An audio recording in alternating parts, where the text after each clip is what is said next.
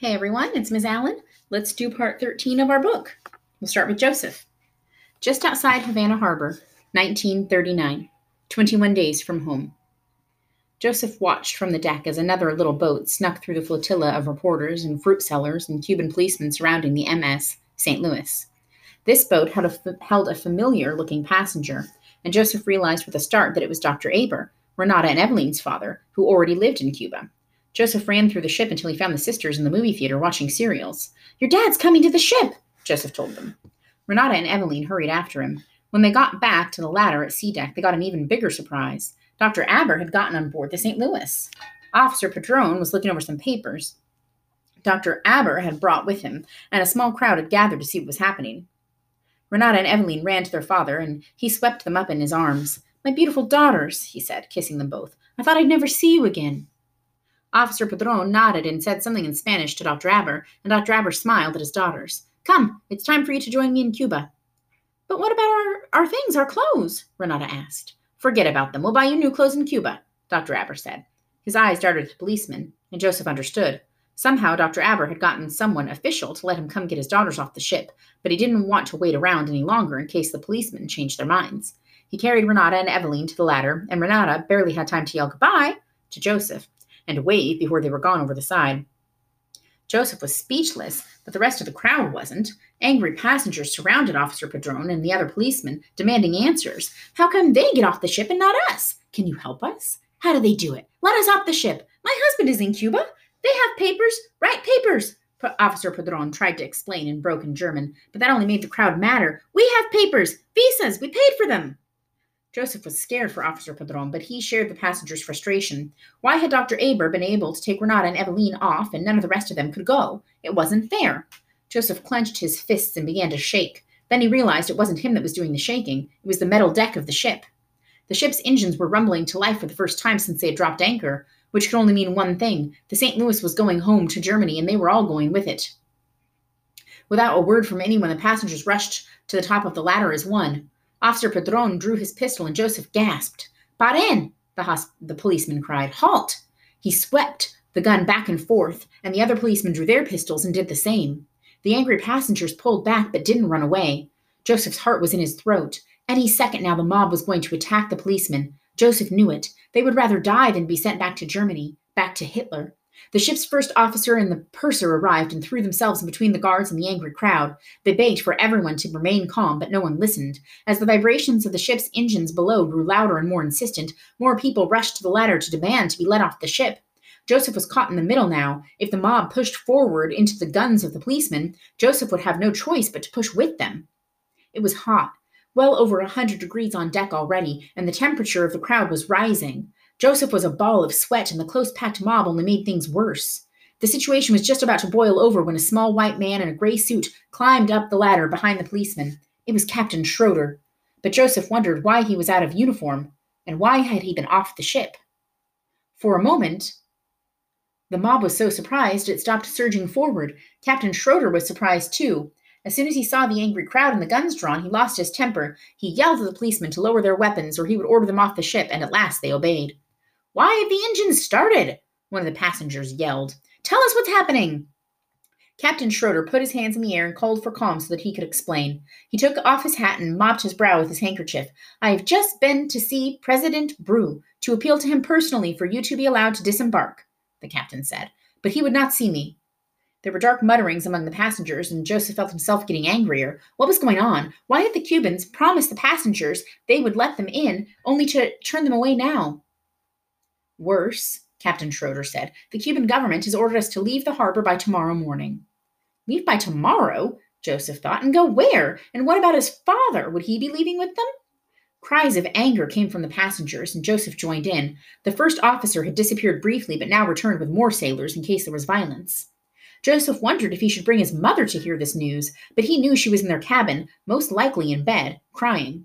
She blamed herself for her husband's suicide attempt, and in the last 2 days she had become, in a way, as absent a parent as Joseph's father. No, Joseph was the one who needed to be here right now, for his mother and for Ruthie. Captain Schroeder called for quiet again. "We are not going home. We will cruise the American coast and make appeals to President Roosevelt. If any of you have friends or family in the States, I beg you to ask them to exert what influence they can." No matter what, I assure you, I will do everything in my power to arrange a landing outside Germany. Hope must always remain. Now, please, go back to your cabins. I must return to the bridge to make the ship ready for our departure. The crowd mobbed the captain as he tried to leave sea deck, the passengers pushing and shoving their way around Joseph. Joseph fought his way to the passenger who had translated for Officer Padron the other day and pulled him to where the policeman stood. What about my father? Joseph asked Officer Padron through the translator. I saw him in the hospital, the policeman told Joseph. He's not well enough to come to the ship. Then can we go to him instead? Joseph asked. The policeman looked pained. I'm sorry, little man. You cannot leave the ship. But the ship is leaving, Joseph said. He could feel the pulsing engines under his feet. We can't leave my father behind. I wish from the bottom of my heart that you will land soon, little man, Officer Padron said again. I'm sorry. I'm just doing my job. Joseph looked deep into Officer Padron's eyes, searching for some sign of help, some hint of sympathy. Officer Padron just looked away. Joseph was still standing there in the hot Cuban sun when, right before lunch, the policeman left on a launch. Officer Padron still wouldn't look at him. Once the little boat was clear, the MS St. Louis blew its horn, raised its anchor, and left Havana Harbor, destination unknown. As he stood at the rail with the rest of the passengers saying a tearful goodbye to the only place that had ever promised them refuge, Joseph said goodbye to his father as well. He took his shirt collar in both hands and ripped it along the seam, rending his garment as he'd done when Professor Wilder had been buried at sea. Joseph knew Papa was still alive, but it didn't matter. His father was dead to his family, and so, Joseph realized, was their dream of joining him in Cuba. All right, the next section of this part is Isabel. Somewhere between the Bahamas and Florida, 1994, 5 days from home. The night sky was so clear Isabel could see the Milky Way. Her gaze was on the stars, but she wasn't really looking at them. She wasn't really looking at anything. Her eyes were blurry from tears. Next to her, Senora Castillo sobbed in her husband's arms, her shoulders heaving. Like Isabel, she had been crying ever since Yvonne died. Senor Castillo stared out over his wife's head, his eyes vacant. Luis kicked out at the silent engine, rattling the bolts that held it down. He buried his face in his hands, and Amata hugged him tight. Yvonne was dead. Isabel couldn't grasp it. 1 minute he had been alive, talking to them, laughing with them, and the next he was dead. Lifeless.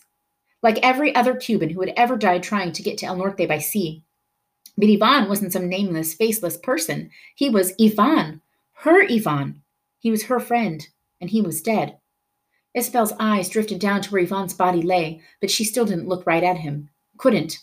Even though Papi had taken down the shirt he'd draped over Mommy to shade her and laid it across Yvonne's face, Isabel couldn't bear to look. She knew Yvonne's face, his smile. She wanted to think of him that way. Lito sang a low, sad song, and Isabel retreated into the arms of her mother and father. The three of them huddled together, as if what happened to Yvonne might happen to them too if they came too close to his body.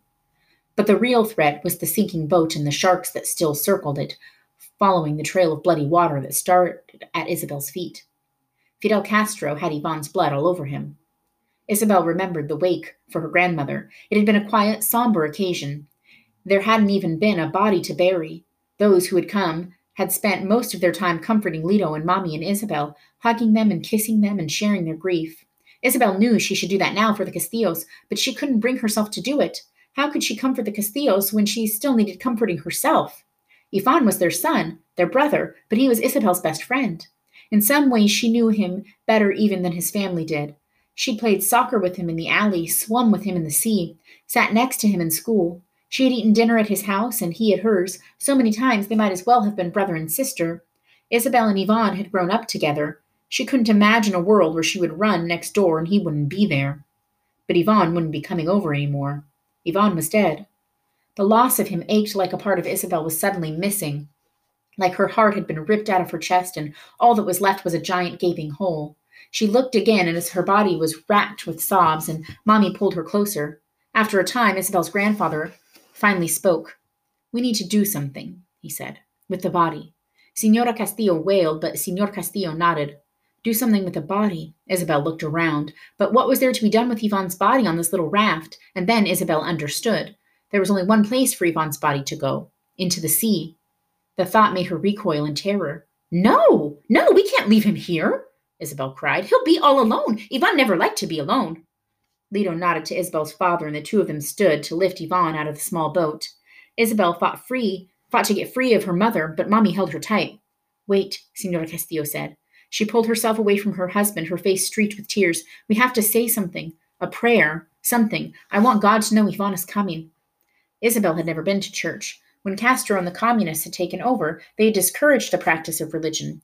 But Spanish Catholics had conquered the island long before Castro had, and Isabel knew their religion was still there, deep down. The way Lito told her clave was buried beneath the audible rhythms of a song.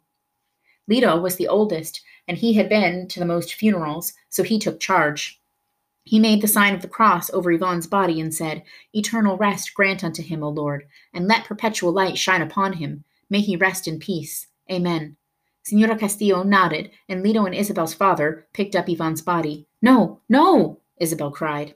She reached out as if to stop them, then pulled her hands back and clasped them to her chest. She knew they had to do this, that they could not keep Ivan on the boat with them. Not like this. But as she watched Lito and Poppy lift up Ivan's body, the empty place inside got bigger and bigger until she was more empty than full. She wished she was dead, too. She wished she was dead so they would put her into the water with Ivan, so she could keep him company in the deep. Senora Castillo reached out and took her son's hand one last time, and Luis stood and put a hand to Ivan's chest, one last connection to his brother before he was gone for good. Isabel wanted to do something, to say something, but she was too overcome with grief. Wait, Luis said. He pulled his pistol from his holster. His face turned mean as he aimed it over the other side of the boat, at one of the fins that skimmed the surface. Isabel was ready for the shots this time, but they still made her jump. Bang! Bang! Bang! The shark died in a bloody thrashing spasm, and the other sharks that had been following the boat fell on it in a frenzy. Luis nodded to Lito and Isabel's father, and Senora Castillo looked away as they slipped Ivan off the other side of the boat, away from the sharks, where he sank into the Black Sea. No one spoke. Isabel cried, the tears coming without end, flowing up from the hollow place in her chest that threatened to consume her. Ivan was gone, forever. Isabel suddenly remembered Ivan's Industriales cap. Where was it? What had happened to it? It hadn't been on him when he'd been put back in the water, and Isabel wanted to find it, needed to find it. That was something she could do, a piece of him she could keep close to her. She pulled away from her mother and searched the little boat for it. It had to be somewhere. Yes, there, floating upside down in the bloody water underneath one of the benches. She plucked it and held it to her chest, the only part of Ivan she had left. I wanted to open a restaurant, Senor Castillo said. He was right next to her, and the sound of his voice, almost a whisper, made Isabel jump. When we were talking that first night, everybody was telling each other what they wanted to do when we got to the U.S., Senor Castillo went on. But I never said. I wanted to open a restaurant with my sons. Something sparkled on the dark horizon, and at first Isabel took it to be one of the stars in the white scar of the Milky Way, twinkling in her watery eyes. But no, it was too bright, too orange, and there were others just like it all clustered in a horizontal line, separating the black waters from the black sky. It was Miami, at last. Ivan had just missed seeing Miami. All right, the last section of this part is Mahmoud. Macedonia to Serbia, 2015, 14 to 15 days from home. Mahmoud felt like he was back in Syria. Policemen with guns guarded the border from Greece into Macedonia, and he felt dirty again, unwanted, illegal.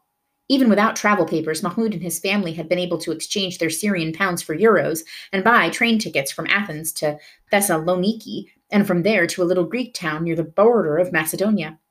Now they were headed for the Macedonian town of Javegelia, where they hoped to catch a train north to Serbia and from there to Hungary. But first they had to find a way to sneak across the border. Mahmoud pointed out a little tangle of tents and laundry lines just off the gravel road, and Mahmoud's father pulled them into the camp to plan their next move. It was another little refugee village, the kind of makeshift town Mahmoud had seen again and again on the road out of Syria. Mahmoud and his father hunkered down behind a trash barrel and watched the border crossing. The Macedonian police weren't turning people away, but they might be checking papers, and Mahmoud's family hadn't waited in Athens for official travel permits. Mahmoud's dad pulled out his iPhone and consulted the map. This whole area is farmland, his father said. Flat land, too easy to be caught. He scrolled sideways on the map, and Mahmoud leaned in closer. It looks like there's a forest here to the west, Dad said. They can't have every meter of the border guarded. We'll slip through at night. Once we're in Macedonia, we'll be all right. Where's your mother? Mahmoud looked up. Mom was where she always was, working her way through the tents, looking for Hana. Hana wasn't there, though, and she wasn't at any of the other little clusters of refugee tents they passed as they hiked farther into the countryside. At some place he picked up from the map on his iPhone, Mahmoud's father led them off a dirt road into a dark forest. It was late, well after midnight, and Mahmoud was weary from walking, but they still had 2 hours to walk to the Macedonian border. Walid raised his arms to be carried, and Dad hefted him up against his shoulder. Mahmoud bristled. Walid was being a baby. He was too big to be carried. Mahmoud was tired too, but nobody was carrying him. They walked along in silence, their way lit only by the occasional glow of the phone screen as Dad checked their position. The forest was full of tall pine trees that crowded almost everything else out, and the ground was covered with brown pine needles that smelled like car freshener. Somewhere in the forest, an owl screeched, and Mahmoud heard the scurrying of small animals. Every rustle made Mahmoud jump. Every scuffle gave him goosebumps. He was a city boy used to the lights and sounds of traffic. Here, every sound was like a gunshot in the unearthly dark and quiet. It terrified Mahmoud. At last they emerged from the dark woods and found the train station. It was a small two-story mustard-colored building with a burgundy roof and rounded gables. It was also packed with people. Hundreds of people slept outside, using their backpacks and trash bags as pillows. They filled the train platform and the sidewalks in front of the station, and some even slept between tracks. Plastic bottles and empty bags and discarded wrappers littered the ground. Mahmoud watched his father's shoulders sag. Mahmoud felt the same way. But then his father stood taller and hiked Walid up on his shoulder. "Hey, at least we know we're on the right track," he said. He grinned at Mahmoud. "The right track. Get it?" Mahmoud got it. He just didn't think any of this was funny. "No, nothing," his father said. "I guess I need to train you better." Mahmoud still didn't laugh. He was too tired. Mahmoud's mother had already left them, stepping carefully among the sleeping refugees like a ghost, searching for Hana. "The train station looks closed," Mahmoud's father told him. "We'll have to find some place to sleep. We'll come back in the morning and see if we can buy tickets." They found a nearby hotel listed on TripAdvisor, and they collected Mahmoud's mother and set out for the inn on foot. Mahmoud couldn't wait to climb into a real bed. He felt like he could sleep for days. A car came up behind them, and this time Mahmoud didn't jump out in front of it, but it slowed down and stopped beside them anyway. "You need taxi?" the man said in broken Arabic. "No," Mahmoud's father said. "We're just going to the hotel." "Hotel, much money," the man said. "You go to Serbia? I take you in taxi, 25 euros each." Mahmoud did the math. 100 euros was a lot of money, almost 24,000 Syrian pounds, but a taxi ride straight to Serbia without spending the night or longer in Macedonia. Mahmoud's parents huddled together and Mahmoud listened in. Train tickets were likely cheaper, and Mom worried about accepting a ride from a strange man in a country they didn't know. But Dad argued there wasn't another train until at least tomorrow, and there were already so many people waiting for the train at the station. "We're all tired, and a taxi gets us closer to Germany. Sleeping on the ground doesn't," Mahmoud threw in. "That's the deciding vote, then," Dad said. "We'll take the car." It was a good decision. 2 hours and 100 euros later, they were at the Serbian border. It was still dark, but there were no border guards where the driver dropped them off. No roads, either. Mahmoud had slept a little in the car, but he felt like a zombie as he shambled with his family across the railroad tracks that would take them across the border from Macedonia to the nearest Serbian town. Since they were traveling, they were permitted to skip their early morning prayers. They staggered into a town just after sunup. Mahmoud thought that if he didn't lie down somewhere and sleep, he would pass out on his feet and fall flat on his face. But there were even more refugees at this train station than there had been in Macedonia, and here there were no tents and no hotel rooms. People slept on the platform of the station or outside in the fields. There were no toilets either, and no markets or restaurants. What little the local Serbs had, they were charging a fortune for. One man was selling water bottles for 5 euros apiece. A group of men sat around a power strip charging their phones as though they were huddled around a campfire. Mahmoud had seen scenes like this everywhere along the route from Athens to Germany. He and his family paused just long enough to recharge their own phones again. Then they were on the move once more. Mahmoud was so tired he wanted to cry. His father found them a bus to Belgrade, and Mahmoud was thankful for the few hours' sleep, uncomfortable though they were. It was almost sundown when they arrived in the Serbian capital, but they still couldn't stop. The police were there raiding hotels for illegal refugees, so Dad found another taxi driver who promised to take them the 2 hours farther to the Hungarian border. Taxis were expensive, but so was trying to stay overnight in a city that didn't want you. The silver four-door Volkswagen was driven by a middle-aged, olive-skinned Serbian man with a neatly trimmed black beard. He promised to get them to Hungary and keep them away from the police for 30 euros apiece, more than it had cost them to cross all of Macedonia. It was a tight fit in the car, with Mahmoud, his mother, and his father crammed into the back seat and Walid in his father's lap. This new driver seemed to find every rut and hole in the road and send them flying into each other. But none of that mattered to Mahmoud. He was asleep almost as soon as he closed his eyes, and he only woke again when he realized the car wasn't moving. Had it really been 2 hours already? He felt like he'd just gone to sleep. Mahmoud's eyelids fluttered and he looked out the windows. He expected to see the lights of a Serbian border town, another tent city. Instead, they were stopped in the middle of a lonely stretch of highway surrounded by dark, empty fields. And the taxi driver was leaning over the back seat with a pistol aimed straight at them. All right, guys, that's all for this time. I will see you when we do the next part.